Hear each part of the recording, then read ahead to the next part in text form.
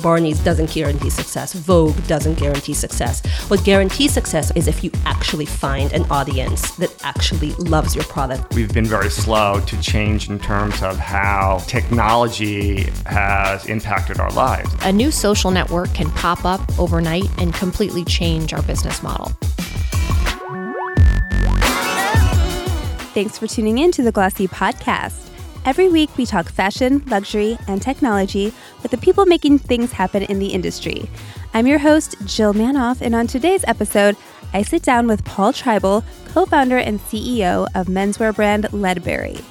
Trible talked about the growing fashion hub in the brand's hometown of Richmond, Virginia, Ledbury's unique revenue-sharing deal with wholesale partners, and the thing Jerry Seinfeld got right about style. Indeed, the second button makes or breaks a shirt. That's up next. Hey, Paul, welcome. Hey, Jill. Thanks for having me. Thanks for being here. Want to dig into, I know your brand has since evolved from a shirt business, but talk about the competition in shirts right now. I just feel like this space is blowing up. It is. We probably started 10 years ago, so it has certainly blown up since then. I mean, I think you have a shirt for like every occasion or every mood almost now. There's a company that does that.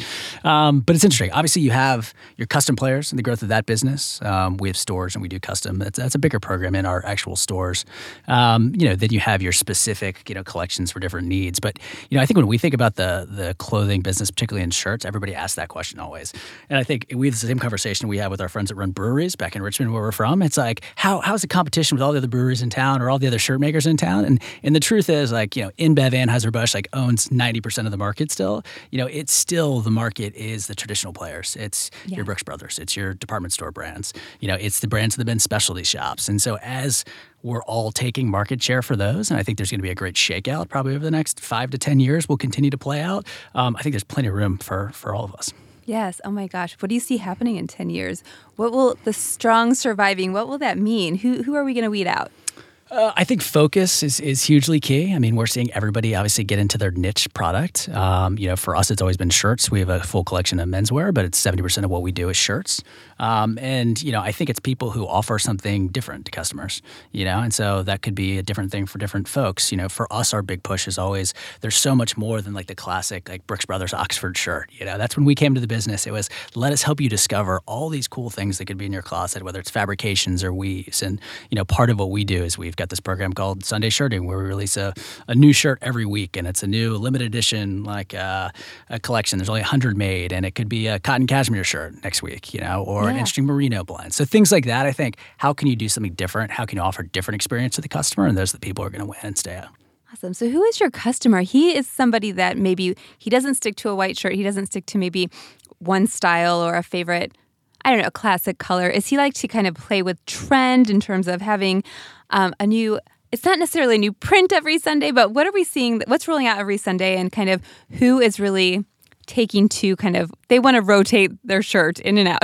Yeah, they do. I mean, obviously people don't need a new shirt every single week. So not everybody is coming and buying them. But that being said, I think we have 150 customers with over 100 shirts apiece. We've got a guy with 470 shirts right now and counting. So there are people that do stock up their closet, but we have two different customer bases. One is like your classic guy, the dress shirt to work, the white, the blues, the stripes. Yes. And then we have like more of your fashion forward, perhaps a younger customer who's like, denims, flannels, some like interesting like indigo weaves, things along those lines. And so those two end up hopefully cross-pollinating, where the more conservative customer, their wife says, please get a plaid, do something else in your closet. And then the younger customer, or maybe the more casual customer, is going to a wedding, is going to a job interview and needs something. And so that's our two verticals. And really between our ages, we talk about being 25 to 75 and being in a spot where like very often we have both the father and the son. And it's an interesting place to be. It's difficult talking to that wide audience. We have to very much talk like ourselves because I think that genuine conversation comes through. But I think it's great because it's a very sort of wide adoption, and there's sort of a lot of different shirts that we can create for the right customer. Got it. Talk about your launch. 10 years ago, was it 2008, 2009? It was 2009. So it was the end of 2009. Yes. So what was kind of the focus? What did you see was missing from the market? Was it more so that this shirt making company in the US was missing, or there wasn't like a local take on it. It was more happening in Italy, or whatever. What were you seeing? Yeah, it was originally started the business. I was living in London at the time, and I had been for 5 years. I went to business school and then graduated the day before Lehman Brothers went down, was supposed to be doing finance stuff. The world changed, as it did for a lot of other people, and I ended up working for a shirt maker in town in London on Jermyn Street for a while. And I think what I loved, I guess, about buying clothes in London, and experiencing fashion there, is a lot of it was around kind of a specialist. So you went to a cobbler for your shoes, you went to Jermyn Street for your shirt maker, you went to Savile Row for your suits, and I would come back to the U.S. and it was these large, big box brands or men's specialty stores. Maybe the price wasn't right, the fit wasn't right, and it seemed like there really needed to be focus. Yeah. And that focus needed to be around like fit and like discovery. I was getting much people in Richmond in the UK and south of London don't dress very different from people in Richmond than where we live in the U.S. and Virginia, except for maybe fit 10 years ago. Yeah. And so I was very excited about, hey, let's focus on fit, let's focus on quality, let's focus on people discovering new fabrics and new weaves and new styles. And so I think that was it. You take those traditions, which are very English and European, but then bring them over and not make it a Thomas Pink or like a classic English shirt maker, make it like something where we do our dress shirts, but we also do moleskin hunting shirts and we do, kind of fishing shirts and like unique weaves and different, places and for shirts and different patterns. And so not make it just sort of a staid tradition, but base it on sort of craftsmanship and quality. Got it. So it's London. It's not Italy. I don't know my shirt history. No. Well, most of our fabric is from Italy. So it's all about taking the best components from the best places. Yeah. So, gosh, the focus or the marketing or whatever you were calling your brand, like direct to consumer, it wasn't. I would think in the shirt business or even suiting, it's a different ballgame where it's like direct to consumer isn't maybe the most novel thing because, tailors have always worked directly with the customer and it's always been like a made to measure bespoke style is direct to consumer. So would you agree? And do you kind of, market yourself as direct to consumer, or since that became hot, people are just throwing you in that category? Yeah, I think, for us, direct-to-consumer was out of our own personal need. I think our problem was when we came back. I'm from Virginia. My business partner's from New Orleans. When we came back to London, we couldn't find what we were looking for. Yeah. So how do you do that? It's not by going through wholesalers. It's by creating a direct, e-commerce brand. And at the point where we were starting, it was e-commerce was sort of just taking off. This idea of men's don't like to shop, like make it easy and convenient. Now these are all things that we talk about on a daily basis, of course. But that was just getting going, and I think that's what we were excited about. And so that's kind of led us there. And then from that, we now have a wholesale business, which has been great. And then we also have our stores as well. So it's very different from where it started 10 years ago. But I think it's important that we kind of play in all three spaces. Yes. Talk about your price point. I think a lot of the competitors that are launching are maybe, offering under $100 shirts. And how are you able to maybe sell a shirt that's a little more pricey and maybe, sell the tradition of it and the quality of it and really deliver that message? I remember coming to me and saying, it was 2009, it was the middle of the economic crash, and he was like, if you're going to be selling shirts, you might as well sell burlap shirts. But that'd be the only thing better than expensive shirts, because that's where things are going. Luckily, that didn't happen. But for us, we wanted to make the very best product we possibly could. And so that started with inputs. It started with Italian fabrics, using mother of pearl buttons, really boring, shirty stuff, like, sewing it over 20 stitches per inch, and really giving what was a luxury product to our customers, but doing it at what we thought was a reasonable price. And so that's anywhere between $125 and $185. The majority of our collection is around $135 at this point. Okay. Still expensive for folks, but what we saw very early on is we were pulling people down from Canali and Zegna and Eton, people that were spending usually $250, $300 a shirt. And we were able to educate them online through videos and, hey, take a tour of our factory. And they were saying, why am I spending this much on a shirt? And they'd come back and they'd buy 1 and then 3 and 4 and 5. And so as I think we've grown and as I think the male customer has said, hey, what else is out there? Maybe I'm willing to spend a little bit more for something that's going to fit better, that's going to feel better and last longer. And sort of that's where we are about pulling people up. What percentage of your customer is doing that custom or made to measure? It's about 30% of our store business. Okay. So it's not something that we offer online right now. We're a little traditionalist, and we do a lot of training with our folks to really understand like the fabrics and the fit and how to measure somebody. And so like that's a real experience for somebody when they walk into our store. So it's about 30%. So as we roll out stores, that will continue to be a bigger piece of it. And we offer all of our shirts in slim fit and classic fit. We also offer sleeve shortening, so we have tailors on staff that do that online. So we try to have a little bit of customization and try to get 90% of folks involved, without going full custom, and get their shirt to them in 5 days. Is that all like a complimentary service, buy a shirt, have it perfected. It is not complimentary, so I think it's $12 to get a sleeve shortening. But if you go anywhere down the street, it's probably $30 to get that done. So I do think it's there's value there. But I think it's the idea that somebody can get their perfect fit, but not have to wait a month or have to take the time to design it themselves, because just not every guy wants to do that. Yeah. Talk about the kind of data you're collecting during the fit process of the guys that are getting custom. Are you building that into the shirts that you're selling ready to wear? We are. I mean, there's over 20 points of measurement for when you're doing a custom shirt, and we're finding what people are gravitating to. Yeah. And so I think it's like when we see that a sleeve in the bicep, like there's no reason our classic bicep should be this big, because every time we measure somebody, even if they want a full shirt, it never gets that big. So you make that change. So I think that's something that's that's powerful about having that point where you're touching the customer and when you're seeing them in store. We also have a small production facility in Richmond where, about 4 years ago, we bought the second oldest continuous running shirt maker in the country, which does bespoke, and it's great. We have 110 years of patterns. We used to do shirts for Harry Truman and his pajamas, and all sorts of other people have come in and got it done. But we're actually making something there, and so that's a great process because we can actually learn from the customer. We can make alterations there, but we actually make the shirt with an individual pattern by hand with a master pattern maker, and so we take those lessons and then we put that into the ready-to-wear collection. Got it. So talk again. What shirts are being made in the U.S.? What shirts are being made abroad? Kind of what's the balance there? What are the perks I'll warn your listeners, this is a very boring shirt explanation that's about to come out here, but I'll try to make it as quickly as possible. We may or may not edit it out. Yeah, you can edit this out, of make course. Make it sexy. Obviously, you have your made-to-measure business, which is 90% of what we do, which is you walk in and you buy something and you find it, and hopefully you love it. Then there's made-to-measure, and that's what most people call made-to-measure and custom. And what that is, it's a block pattern where they're just taking your measurements, and then they're just taking it centimeter or inches off that pattern. Yes. So a true bespoke is actually, if you walked in, Jill, we would make a pattern with your name on it, and you would say, I'm not picking a collar, I'm making it, and I want it to be this like swoop or curve to it. We'd make that to you from scratch. Nice. So really, that's the true essence of it. Very small piece of what we do, but we do that in Richmond, so you can walk in and get that made, and then we do made to measure at our European factory, as well as our ready to wear.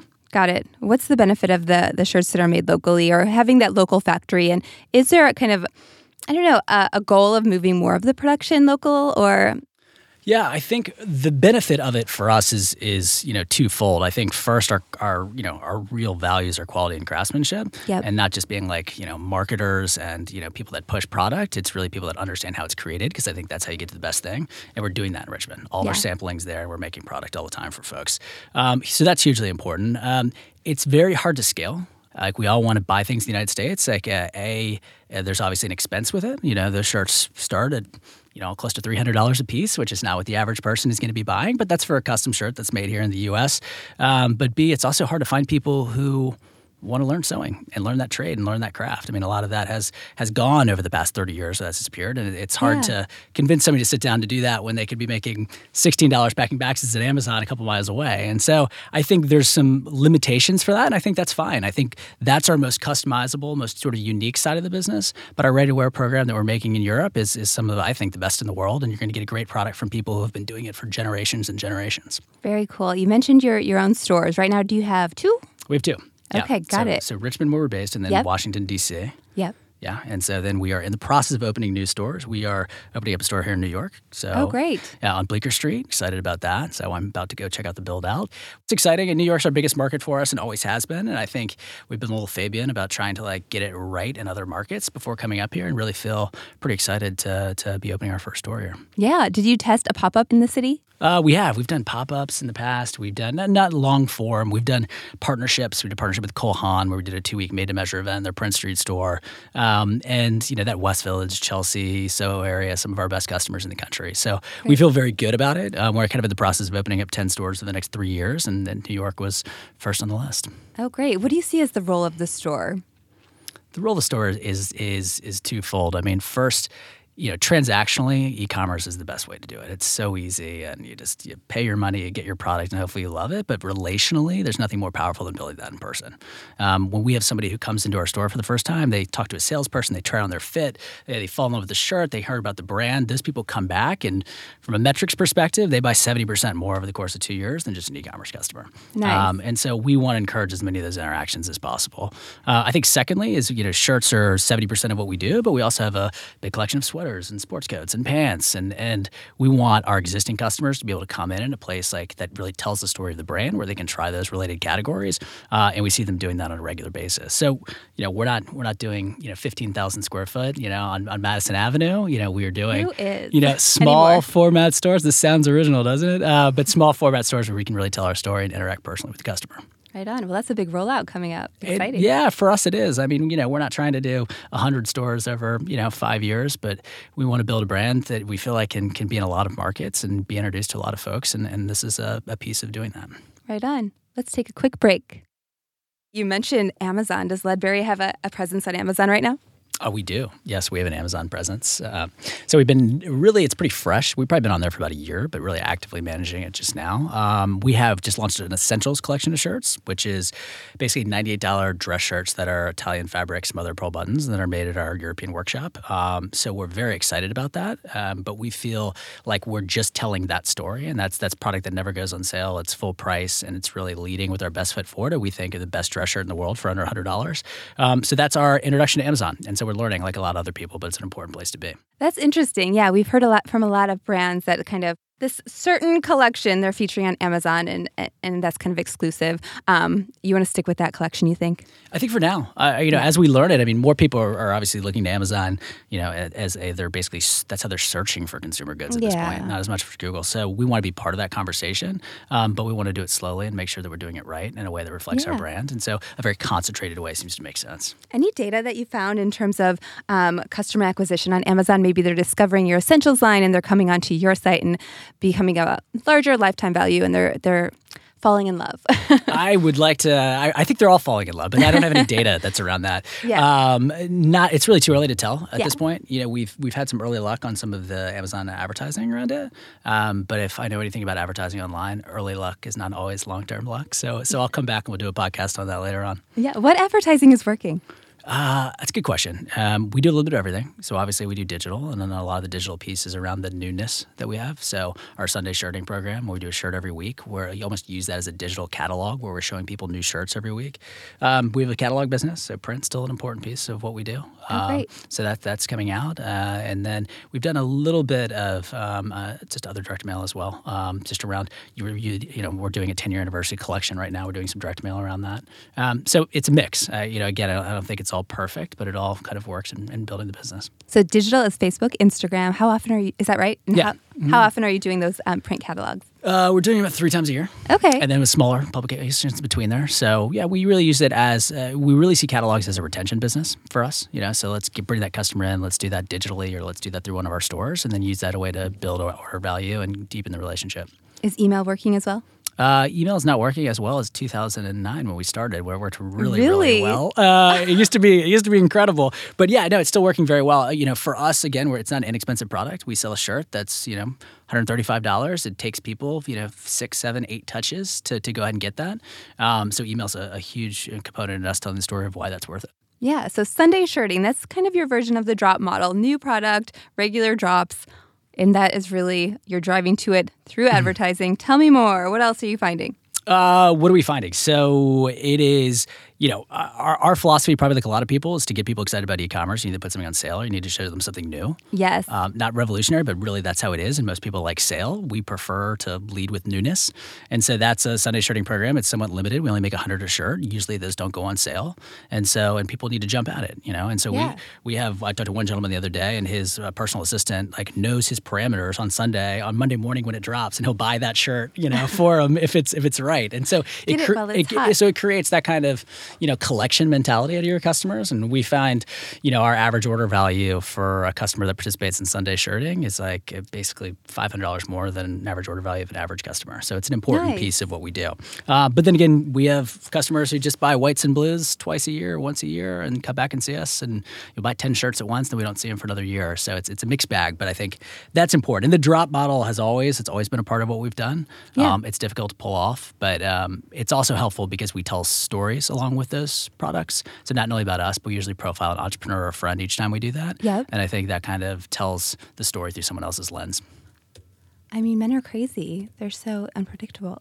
Yes, I know. Blue shirts are very popular this year. You'll never believe And last that. year and the year before that? Yeah, exactly. They're really trending. Yeah. Talk about your kind of take on sales in general, on putting things on sale. Has that been a conflict with your maybe wholesale partners, whether like, we don't go on sale, we don't want to be a part of your promotion? Yes. There's always friction, obviously, in the wholesale and the direct business, particularly when promotions are a part of your cadence, which they are for us and everybody when you get around those promotional times. So, how do we manage that?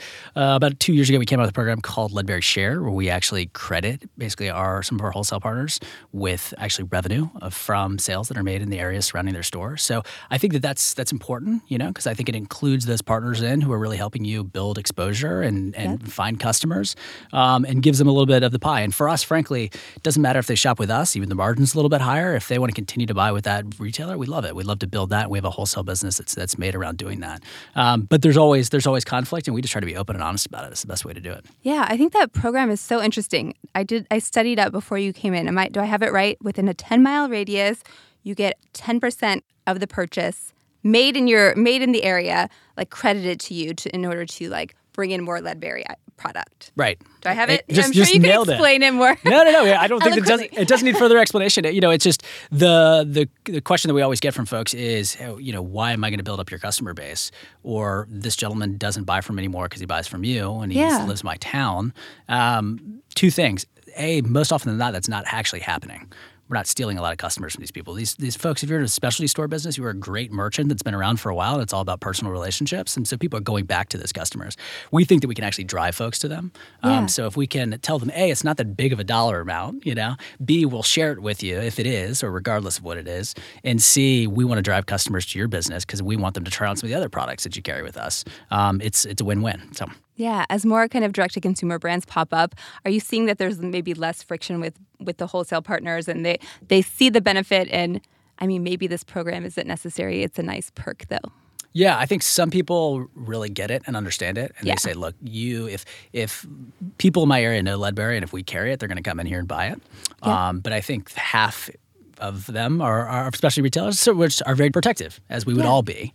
And it's, I think there's still some hesitancy around it. I think what's interesting is you have all these new direct-to-consumer brands, but you also have a lot of new, just specifically wholesale brands of folks who are doing interesting things by filling that gap. Yes. What makes a great wholesale partner for you? I think for us in wholesale, the biggest benefit is the replenishment business, I think for us and them, and that's like your basic dress shirt program and how we can fulfill that nonstop. We have multiple sizes and everything we can, so we should be able to satisfy every customer they have. So building up those businesses and then also adding in kind of the excitement, the casual shirts and other things. So if we can do that together and be open and honest about it, it's great. And we've got some amazing wholesale partners. What's your breakdown of sales between wholesale, direct, maybe your online versus your stores? What's the total breakdown? Direct is still the lion's share of it. So, 70% of what we do. Another 20% is wholesale, and then rounded up by what we're doing in stores. Got it. The usual suspects. Are you at Nordstrom? Where are you at? Where are we? Bloomingdale's. We've worked with Nordstrom, Bloomingdale's, Stitch Fix. Great. And then probably about 100 plus 125 specialty retailers throughout the country. Okay, that makes sense. Gosh, as men, we hear a lot about kind of casualization of fashion, men kind of steering towards streetwear. Has that been a challenge for you, or you're always going to have that classic customer? Yeah, we definitely... I feel like some streetwear guys even go for these kind of classic. Yeah, they do. Classic will be in, it'll be out, who knows. I think it's very much part of our DNA. Our guy is, I don't think as like fashion driven, but I think he's really well put together. He's kind of like the guy you see on a plane. He's like, that guy really dresses well, but it might not be the most fashionable thing at that moment. So that's kind of who we are. Like, I love streetwear. I think it's fascinating, but it's like, that's not a lane that we really play in. But we play in enough lanes. We play in casual, we play in dress, classic, some, updated denim things. So we don't want to go too wide. We really want to be there for the customers, who I think come to us for really dressing well and feeling good about the way they dress when they put our clothes on. Yeah. Are you working with influencers? We are, yeah. So again, with that Sunday shirting program, almost every week we have a influencer who will post that as well, which is great, for reach with us. Yep. It's interesting. I mean, our customer, and I think I learned this pretty late, but I mean, about 40% of our customers are over the age of 50. So not all of those folks are like being driven by the latest and greatest influencer, but we do have that. We have that, that 20 to 30-year-old customer is definitely on there. So it's important for us to play, but then we also have to play in those more traditional areas like direct mail and stores and wholesale. But yeah, we're talking about celebrities. We don't have a ton of celebrities, even though we do have some. A lot of people in media, a lot of newscasters wear our stuff. And so that's always fun because they're one of the last group of folks that are actually dressed up. So when you see, Willie Geist or Joe Scarborough or even Sean Hannity or, Pierre Alexander, all this, it's fun to wake up in the morning and see those folks talking with Ledbury on. Yeah. I mean, I don't know, time goes on and people become more casual in the business space. Do you find it kind of crucial to be marketing to Gen Z and kind of getting them on board that dressing up is cool too? Good question. There is something about dressing better than you have to. There's a great menswear store in Virginia, and that's their tagline. And I think it's very true. There's something about something wearing a blazer on a plane. Like we always talk about it at the store. Like if you dress like you belong in first class, you just might find yourself there sometimes. Which kind of good trick. Say it sounds a little snotty, maybe, but there's something about at least dressing well, and it's not all about like comfort. Sometimes it's about like respect for yourself and respect for others. So we're big believers in it. There's been a huge move to comfort. Obviously, it's like I just want to be comfortable, which we get, but we also think there's like so many comfortable clothes out there that still look great. Like a moleskin pair of high pocket pants that we have right now, a cotton cashmere shirt. I mean, we've got comfort down in like natural fibers and like in classic clothing. And so, we like to talk about that. But these are swings too. I mean, what was lucky about when I started the business is dressing like you were, from the 1930s in like a suit and suspenders was actually cool for a little bit, You're wearing suspenders right now. I'm still trying It must still be cool. I'm still trying to bring it back. And it hasn't taken off yet. But I think there's maybe, so that might be the case, 5 years from now. So I think we trade true to what we do, which is creating like great products that people love and last a long time. And I think it all swings around. Yeah, you tell the brand story great. Like, what matters about it, why it's unique, why men should still be dressing this way. Like, in order to deliver that message in stores and in wholesale, in the setting of a store, a retail partner, what are you doing to kind of get that message across, make sure that the sales associates are telling the same story? Yeah, I mean, hugely important. I mean, obviously in our own stores, it's a little bit easier. There's a lot of homework that our retail staff does because we do come out with so many products. It's like, all right, what is this shirt? What is this weave? Why is it interesting? Have you ever tried this? Like, what are the effects? And that might all be like an Airtex open weave cotton shirt, something along those lines. So I think it's hugely important because the customer comes in, he's like, oh, I never thought about that.